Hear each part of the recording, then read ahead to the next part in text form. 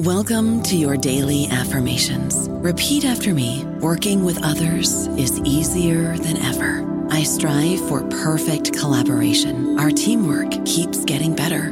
Yeah, affirmations are great, but Monday.com can really get you the teamwork you desire. Work together easily and share files, updates, data, and just about anything you want all in one platform.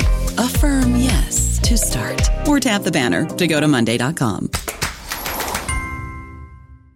Hey guys, it is Ryan. I'm not sure if you know this about me, but I'm a bit of a fun fanatic when I can. I like to work, but I like fun too. It's a thing. And now the truth is out there. I can tell you about my favorite place to have fun. Chumba Casino. They have hundreds of social casino style games to choose from with new games released each week. You can play for free anytime, anywhere. And each day brings a new chance to collect daily bonuses. So join me in the fun. Sign up now at ChumbaCasino.com. No purchase necessary. VGW Group. Void where prohibited by law. See terms and conditions. 18+.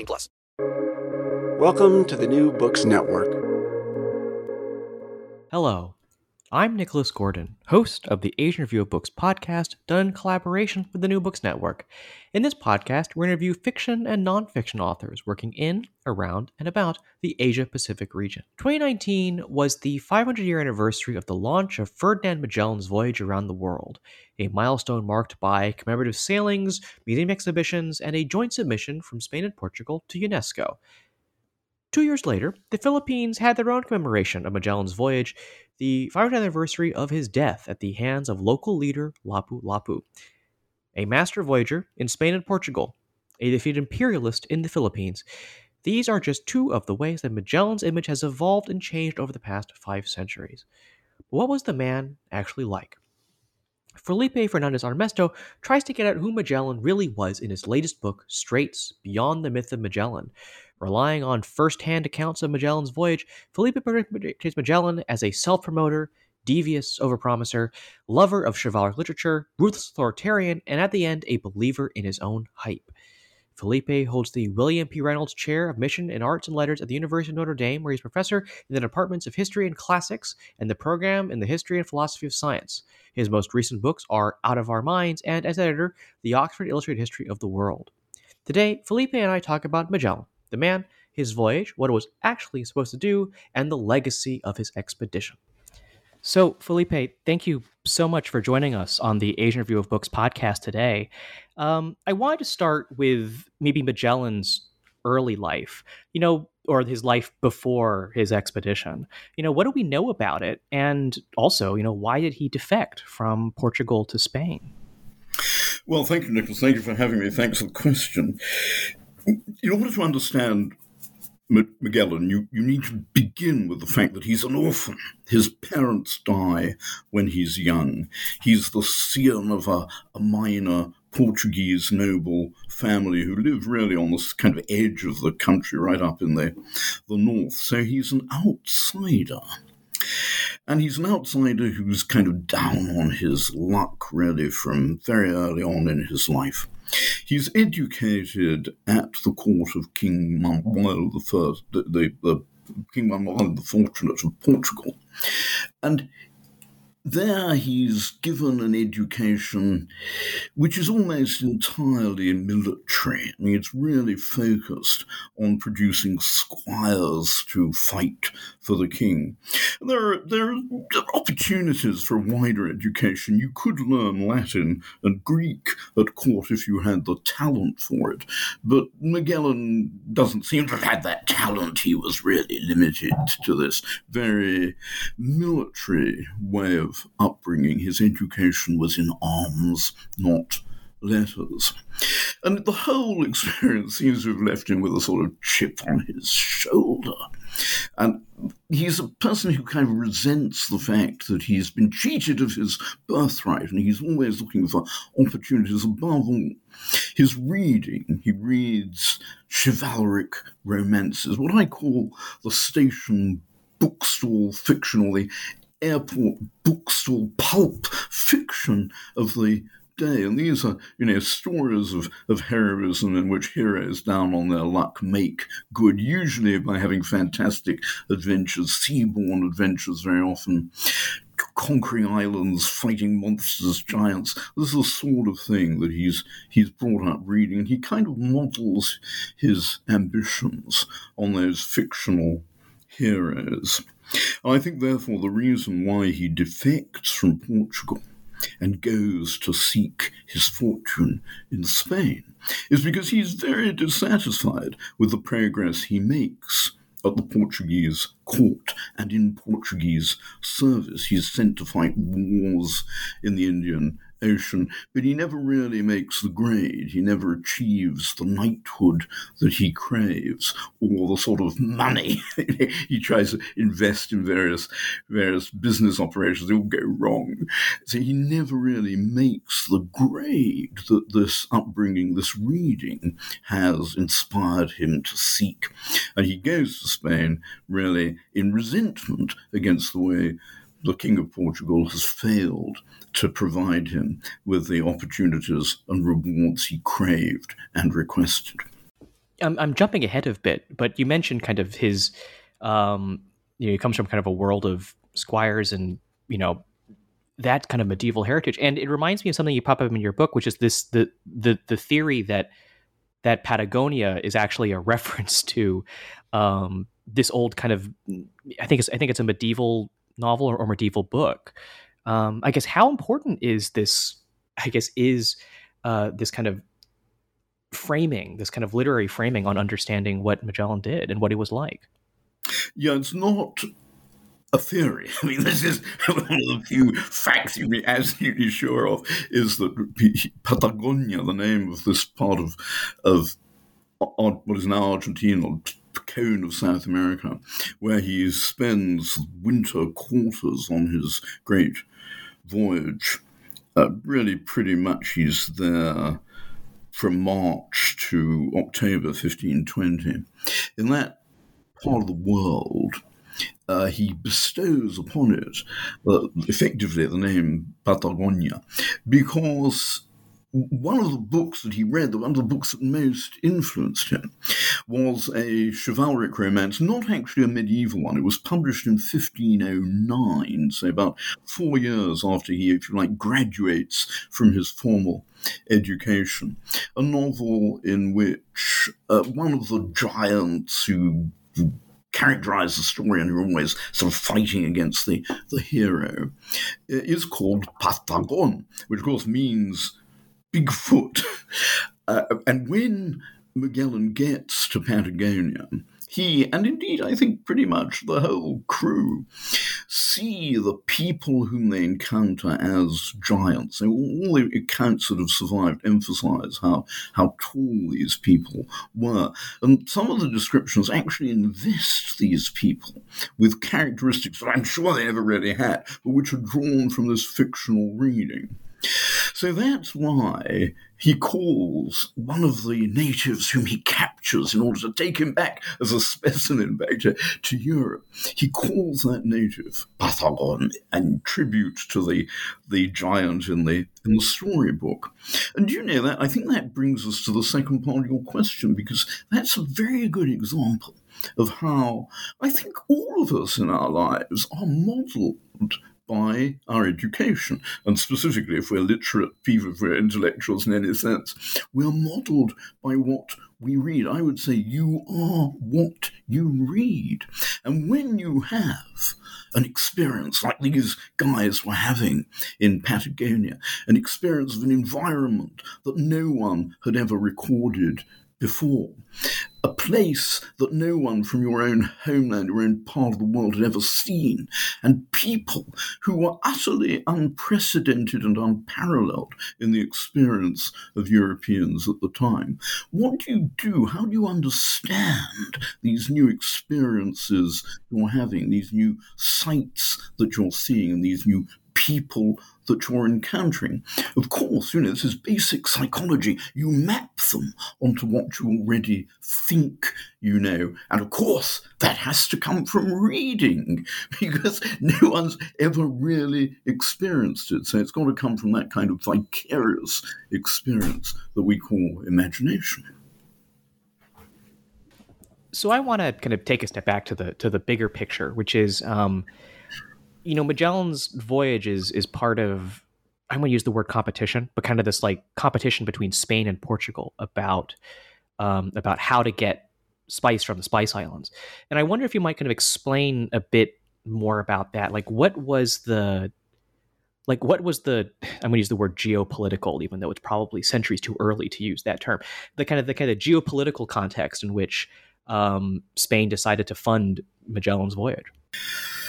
Spices, and specifically cloves, nutmeg, and mace, were the most valuable products per unit of bulk in world trade at the time, with a huge demand in China and quite a big demand in Europe.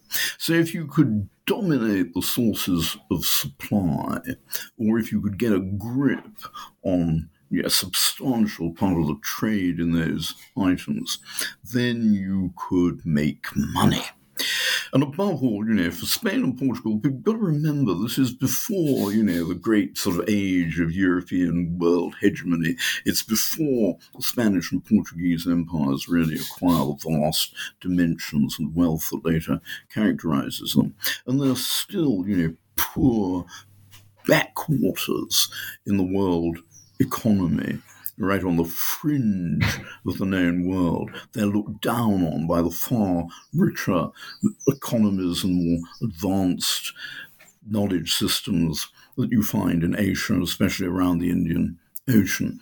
In Islam and in China, people look down on Europe. So they've got a lot of ground to make up. They're I liken them to developing countries nowadays desperately drilling for offshore resources. So those spices are tremendously alluring to the rulers of both these monarchies and to their merchant classes. And in 1494, Spain and Portugal, inveterate enemy kingdoms, divided the world between them into two spheres of navigation, one which was going to be a Portuguese monopoly, the other was going to be a Spanish monopoly.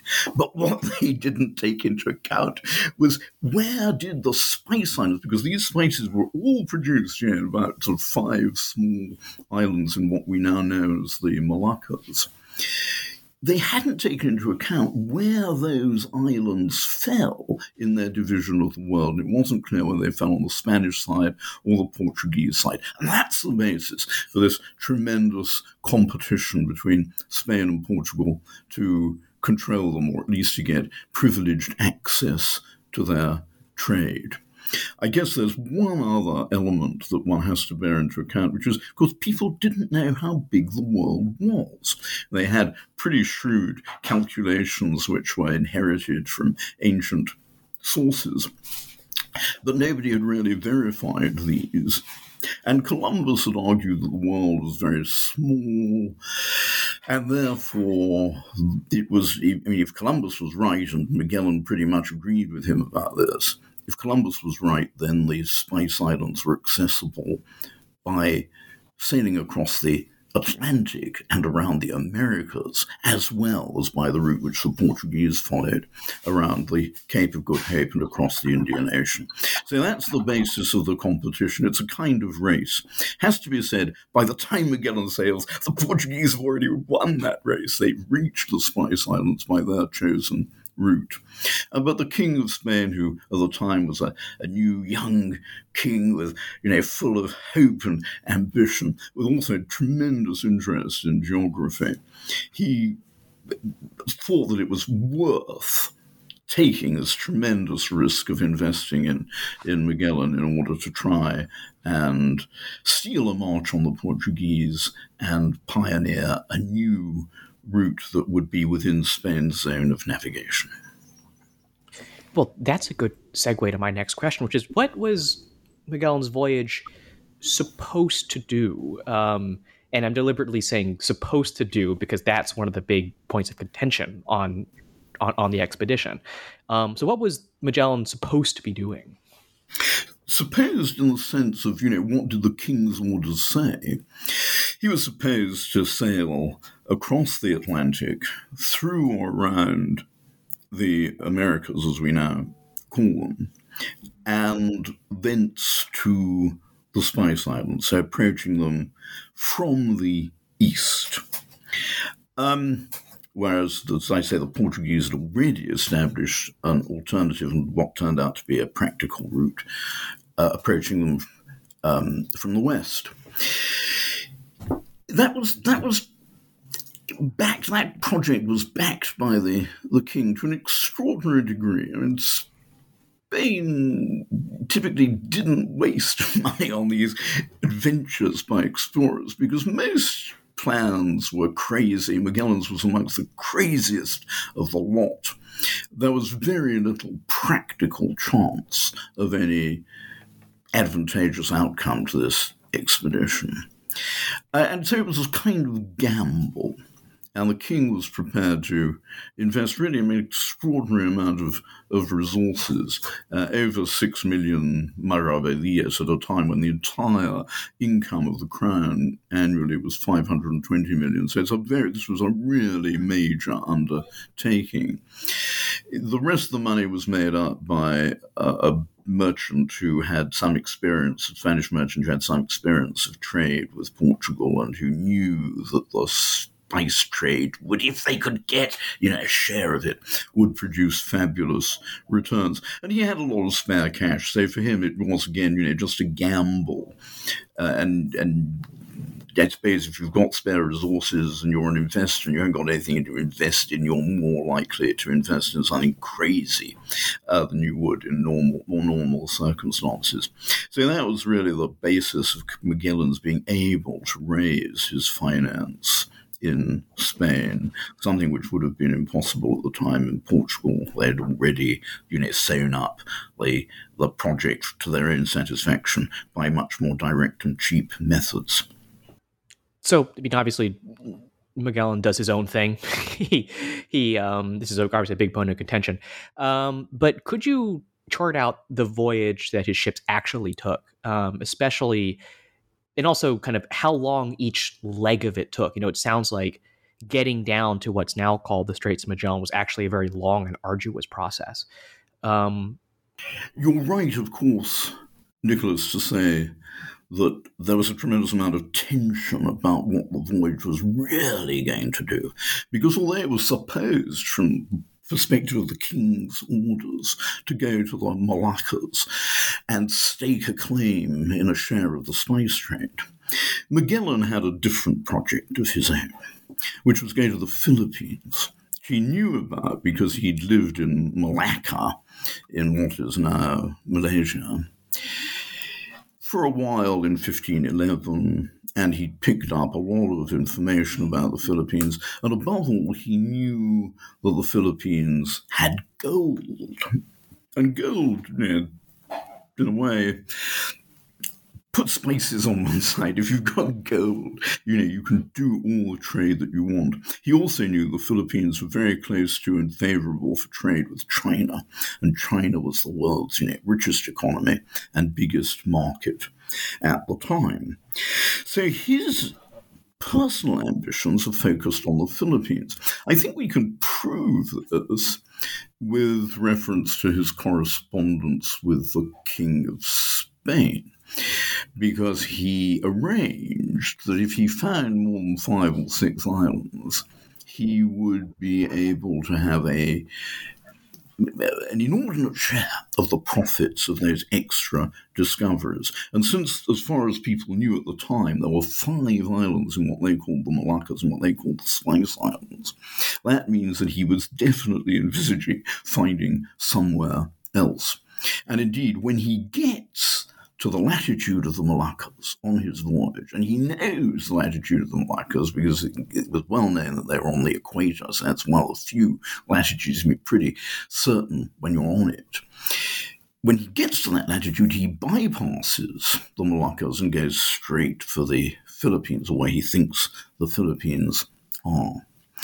As for the phases that you ask about, which unfolded in the course of the voyage, of course it depends what you mean by phases or bits of the voyage. In one sense, to me, they're really two phases. If you're interested in the life of Magellan, in how he changes and develops, how the experience of the voyage affects his character and his mental and spiritual development, if that's what you're interested in, that's really primarily my own interest in the book, because it's a biography, then there are really two phases. There's a sort of Atlantic phase in which he gets progressively more ruthless.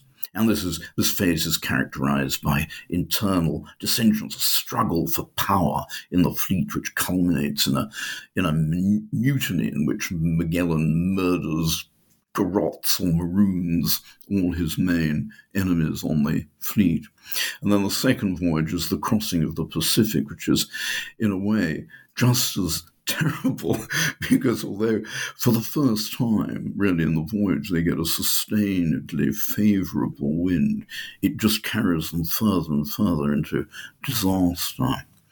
But really, I mean, I suppose if you want a kind of chronological breakdown, which is what you asked me for, you would go something like this. September 1519 to February 1520, they're crossing the Atlantic amidst all this rivalry and bloodshed.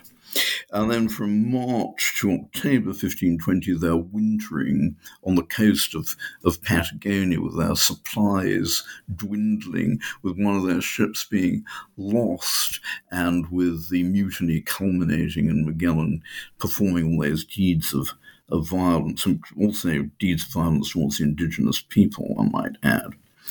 And then, I guess from October to December 1520, they're sailing through the Strait of Magellan. At last, they've found this strait that they were seeking, and it proves to be a very terrible experience because it's like a wind tunnel with the wind against them, and they're sailing in this unfamiliar environment of towering cliffs and creatures whom they had never expected to encounter, and the dissensions and the mutinies are continuing. Indeed, at this point, the main ship in the fleet deserts.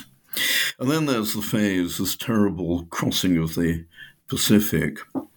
That lasts from, say, November 1520 to March 1521. So it's a terribly long and grueling experience. And by the time they finally sight land, which is in Guam, or land that they can actually kind of make landfall at, they're so depleted in resources that they're eating, literally they're chewing with gums swollen by scurvy on leather which they've stripped from the lining of the masts. And one of the surviving account says that rats were sold, I can't even remember for how much, like 12 ducats each, if you could get one. So they're starving, and of course, all along the voyage of the Pacific, they're throwing dead seamen overboard periodically. So that's the point at which, in a way, the voyage is over. They spend a while, say from about March 1521 to May 1521, in the Philippines, where all Magellan's ambitions of founding a fief, conquering land, getting a lot of gold, all of that fails and ends with his own death, in really a foredoomed death in a battle that he cannot win. And then after that, the rest of the crew hightail it. They wander around. They seek a way back to Spain, some of them via the Moluccas. And eventually, in October 1522, the handful of survivors from this terrible voyage, which killed 90% of the effective complement of the crew. If you take out the people who deserted and so on, the death rate is 90%. The handful of survivors, in fact, just 18 survivors get back to Spain in October 1522. So there are a lot of segues there to questions that I want to ask. But maybe let's start with, you talk about, kind of the state of the expedition when they finally make it to, quote unquote, Asia, when they make it to the Philippines. And so how does the expedition, how does Magellan interact with local communities? He kind of gets co-opted into this kind of local power struggle, as it were. And then obviously, how of course does that decision lead to his death? Well, his first encounter with indigenous people in Asia is actually in Guam, where they make their first landfall at the end of the crossing of the Pacific. And by that time, Magellan and his crew are so weak and enfeebled by starvation and disease that they are easy prey for the indigenous people who come on board and help themselves to whatever they want. In fact, the Spaniards call call Guam and the neighboring islands the Isles of Thieves. I mean, that's the first name that Europeans bestow on that archipelago. And Magellan responds in a typical way. I mean, he does this really throughout his voyage when he's displeased with the response of indigenous people to his arrival. He goes on shore and he kills all natives and he burns villages. Obviously, this is not a good basis for fruitful relationships, and the Spaniards have to flee from Guam. And then they go to the Philippines, where Magellan sees a political opportunity, I think it's fair to say. And in a way, I think he was quite right. I think he was quite shrewd to appreciate that the Philippines were divided amongst all these many small states, small kingdoms. And that he could see that they were kind of ripe for some kind of political unification. So he looks for a local ruler to back against the rest, for a local ruler to promote as the chief of this potential unified state that he sees an opportunity for creating. But it all goes wrong because if you like, he sort of backs the wrong Raja. He chooses the wrong guy who's actually not a very powerful king and finds himself confronting other far more powerful enemies. And it's in battle against one of those, his attempt to impose this new political future on the islands that he meets his end. Very interesting that the Spaniards are defeated both in Guam and in the Philippines by indigenous forces. There's nothing inevitable about Europeans having victories on their remote colonial frontiers. In fact, quite the reverse. I would say on the whole, Europeans are not well equipped to make remote conquests. If they're going to succeed in making them, they have to do so with indigenous help. So, obviously Magellan is killed in the Philippines, which is why, of course, it's always kind of strange to kind of think of Magellan as the first person to circumnavigate the globe, because actually he doesn't. And so I just want to have a quick question about kind of that actual last leg. From the Philippines back to Spain, with I think it was his name, Elcano captains the last ship back. So just want to have a quick question about kind of how actually did those final remnants of the expedition make it back to Spain? Magellan, of course, never even contemplated a circumnavigation of the world. In fact, it would have been contrary to his orders to do so, and there would have been no sense in his contemplating a circumnavigation of the world, because his whole expedition was formulated on the basis of a small globe, and therefore it would have made far better sense, to return back the way he'd come. And that was indeed his intention, and quite clearly the first intention of the survivors who remained after his own death in battle. And they had 2 ships left at that stage, and they decided that, well, actually they had 3, but they had to scuttle one of them.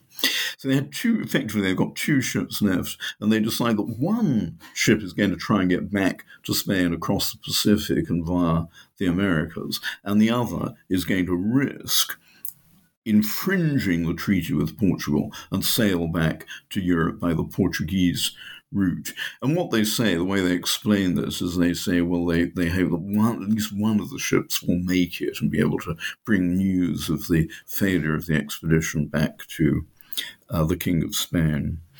So the ship that attempts the Pacific voyage, it's a complete disaster, and most of the crew die, and they encounter this terrible weather and storms and stuff, and the ship is about to sink when they finally sort of hightail it back to port, and they all fall into the hands of the Portuguese, and those who survive imprisonment, they have terrible sort of long period of imprisonment and suffering, and most of them die, and finally a handful are eventually repatriated by the Portuguese.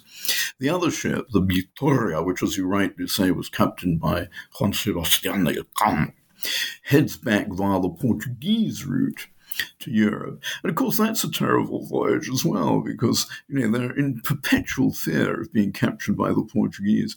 Eventually, when they get to the Cape Verde Islands, most of them are captured by the Portuguese. And these final, surviving few, it's a terrible story because, when they were crossing the Pacific, every so often, they're heaving another dead sailor overboard.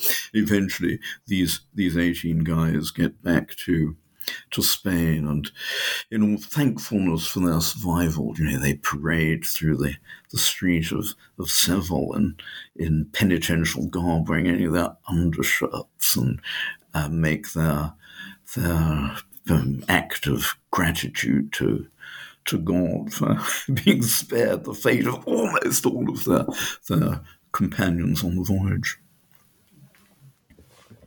I don't know about you, but I'm very busy, and I don't have a lot of time to cook. That's why I subscribe to Factor. Eating better is easy with Factor's delicious, ready-to-eat meals. Every fresh, never-frozen meal is chef-crafted, dietitian approved, and ready to go in just 2 minutes. You'll have over 35 different options to choose from every week, including Calorie Smart, Protein Plus, and Keto. These are 2-minute meals. Factor meals are ready to eat and heat, so there's no prepping, cooking, or cleanup needed.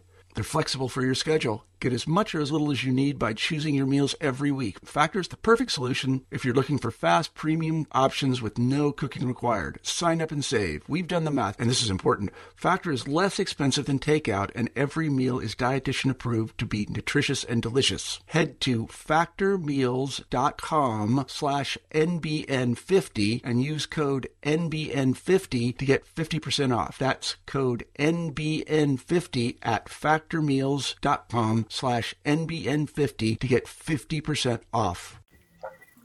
So, one thing that kind of strikes me in kind of reading your book is that there seem to be a lot of accounts of Magellan's journey, both from his boosters and also from some of his critics. Is that normal? Is it normal to have so much, I guess, so much writing about an expedition like this, and then also kind of, I guess, also who were these people that wrote about Magellan? What do they think of the man? In a way, there's an exceptional amount of material about Magellan's voyage, because those who did survive had this tremendously dramatic story to tell, and also, to some extent, a story of their personal salvation. Because to be spared, amongst so few who are spared, does feel, if that sort of thing happens to you, it does feel like an act of kind of divine grace. It feels like a kind of miracle, and that feeling comes through some of the surviving accounts. It's the source is unusual, however, in that Magellan himself, of course, didn't write an account. Indeed, the narrative sources have to be supplemented. You can only really get at the truth of the voyage by turning to other sources, particularly the reports of inquiries held by both the Spanish and Portuguese crowns into what had had happened and the interrogations by the Portuguese of the prisoners they took. So it's really a question of piecing all these different sources together. Of the narrative sources that have survived, I think some of them are really logbooks, and most of those don't go into a great deal of detail about what happened. But there are two narrative sources that were written by survivors with the aim, sort of perpetuating the memory of the voyage. And I think that these two accounts are especially interesting. One is by Antonio de Pigafetta, who was a gentleman from Vicenza in Italy, and he had a kind of humanistic upbringing. He was quite well educated, and he was, I suppose, what we might call a gentleman adventurer, and he took service with Magellan quite deliberately with the intention, I think, of writing up the voyage. He said he was curious about the unknown parts of the world, and that does come through the way he wrote the voyage up. But he was Magellan's great eulogist. I mean, he was the sort of stooge, if you like, who communicated to the world the image that Magellan wanted to project of himself, this heroic, chivalric, rather romantic image. And you may remember Winston Churchill said that he wasn't afraid of the judgment of history because he intended to write it himself.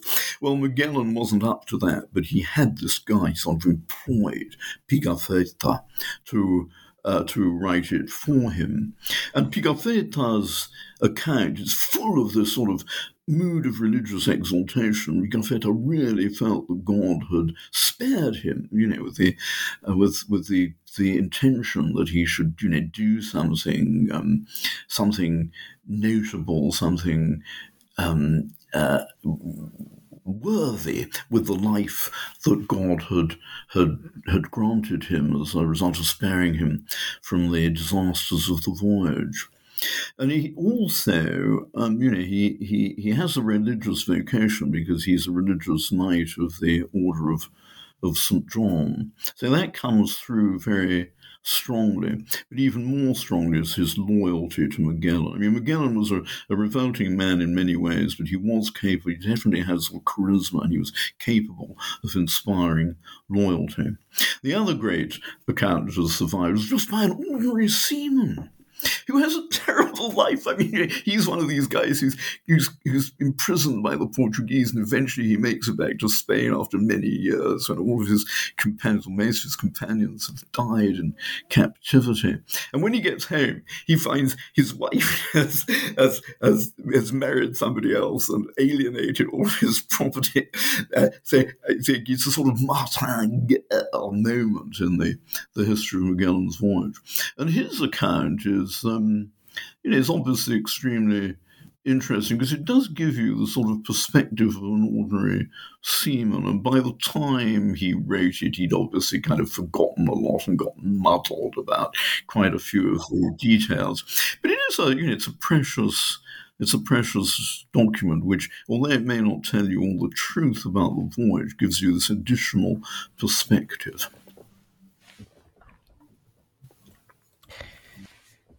So I want to end with something you kind of mention at the very end of your book, which is, I'm going to paraphrase a little bit, but kind of the idea of the first circumnavigation of the globe is, it's a strange historical event to celebrate. I think you note that no one tried to sail, well, not that no one tried to sail Magellan's route afterwards, but it proved to be very difficult and not commercially viable. No one uses it for trade. They all use different routes. So I guess, but what's actually the legacy of Magellan's expedition? And perhaps to phrase the question differently, how might the world be different if it had failed? If he had, done what he was supposed to do, let's say, or had just turned back at the Straits because it was too difficult?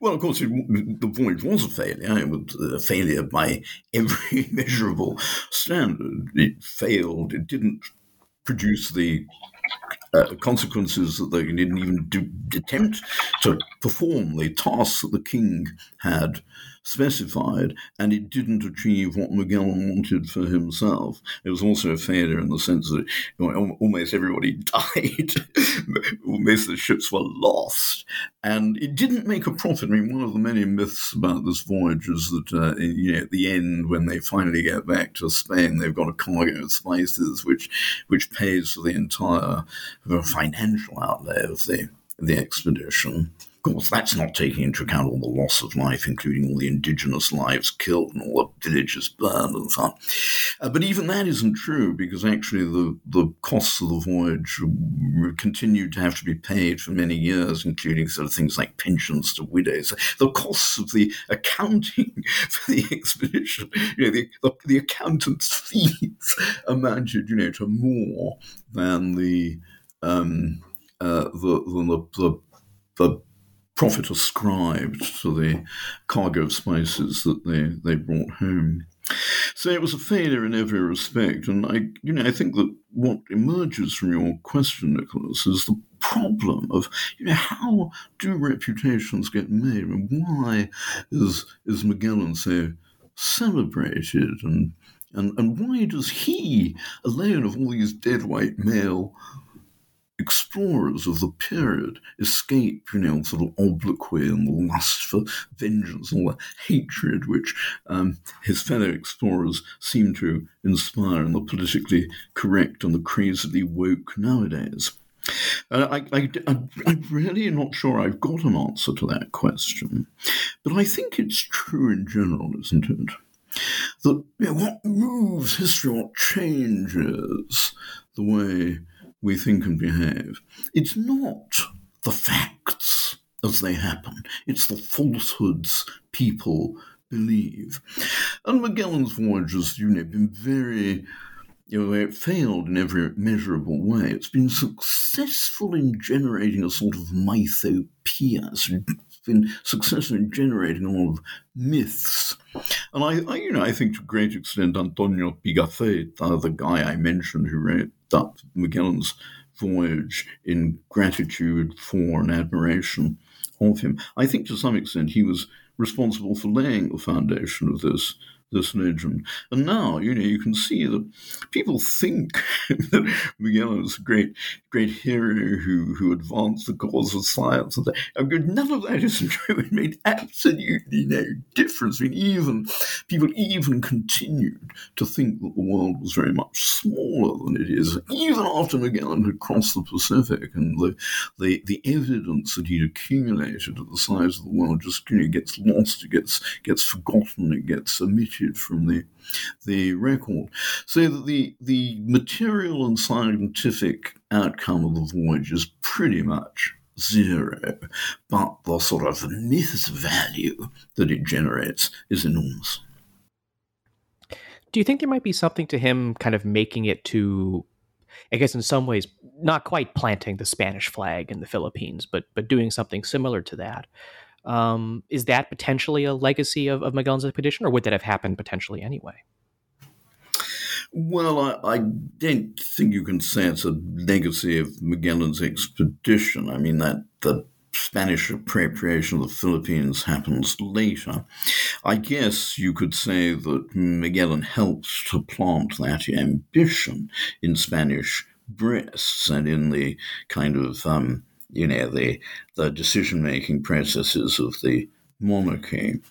And I suppose you could also say that although his voyage was such a disaster, the very fact that some survivors got back to Spain did create the illusion that maybe, with better management and with the experience of Magellan's voyage behind them, they might be able to make a success of reconstructing his voyage following the route that he pioneered. Of course, all those expectations came to nothing in the few years following Magellan's voyage. The Spanish monarchy and some merchants who were foolish enough to renew investment in this sort of project all came to grief, and the outcome of future expeditions was just as bad, really, as that of Magellan.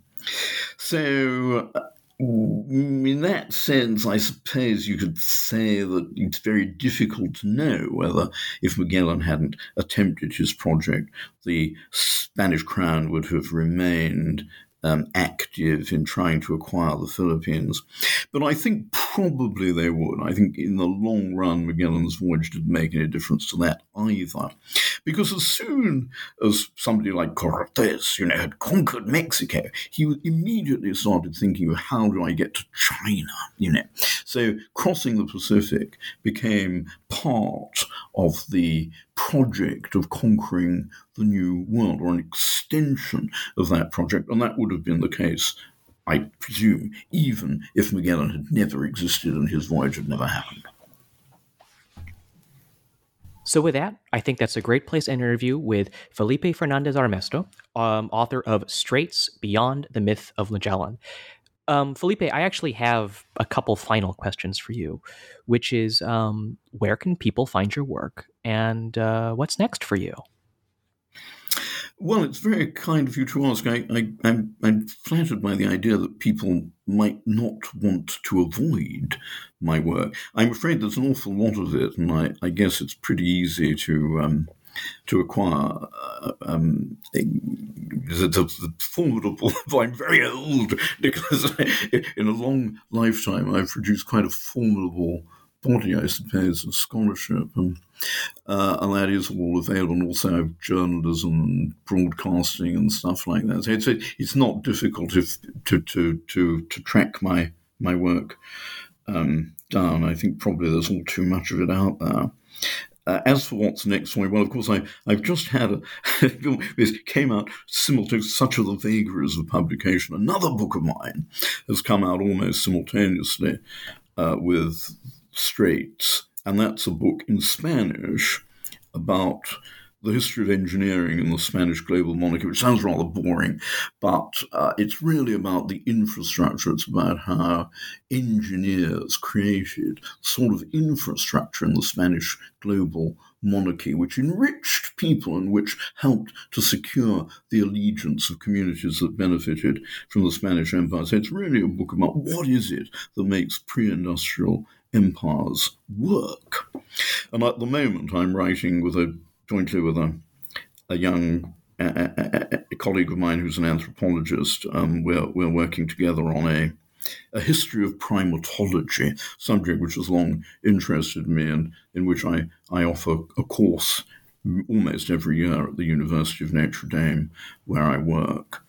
I'd say that's the main focus of my research at the moment. And I'm also working as a sort of spin-off project on that, on an edition of the work of a primatologist who's almost forgotten, but who was a great pioneer, Richard Lynch Garner, who actually conducted the first scientific fieldwork expedition dedicated to primatological work. He was working on gorillas and chimpanzees in Gabon early in the 1890s. And that's incredible, because if you ask most educated people, who did the first primatological fieldwork? They'll, of course, say Jane Goodall.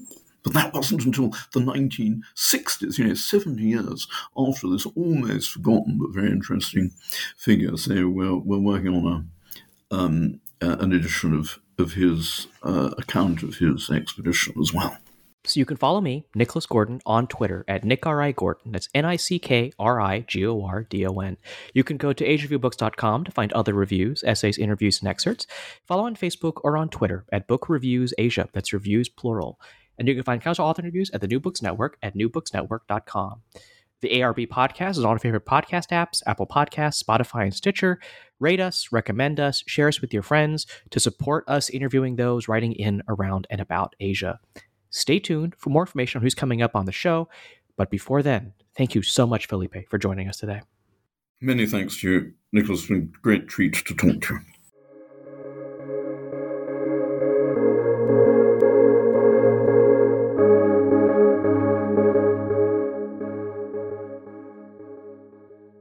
It is Ryan here, and I have a question for you. What do you do when you win? Like, are you a fist pumper? A woohooer, a hand clapper, a high fiver. I kind of like the high five, but if you want to hone in on those winning moves, check out Chumba Casino. At ChumbaCasino.com, choose from hundreds of social casino style games for your chance to redeem serious cash prizes. There are new game releases weekly, plus free daily bonuses. So don't wait. Start having the most fun ever at ChumbaCasino.com. No purchase necessary. VGW Group. Void where prohibited by law. See terms and conditions. 18+.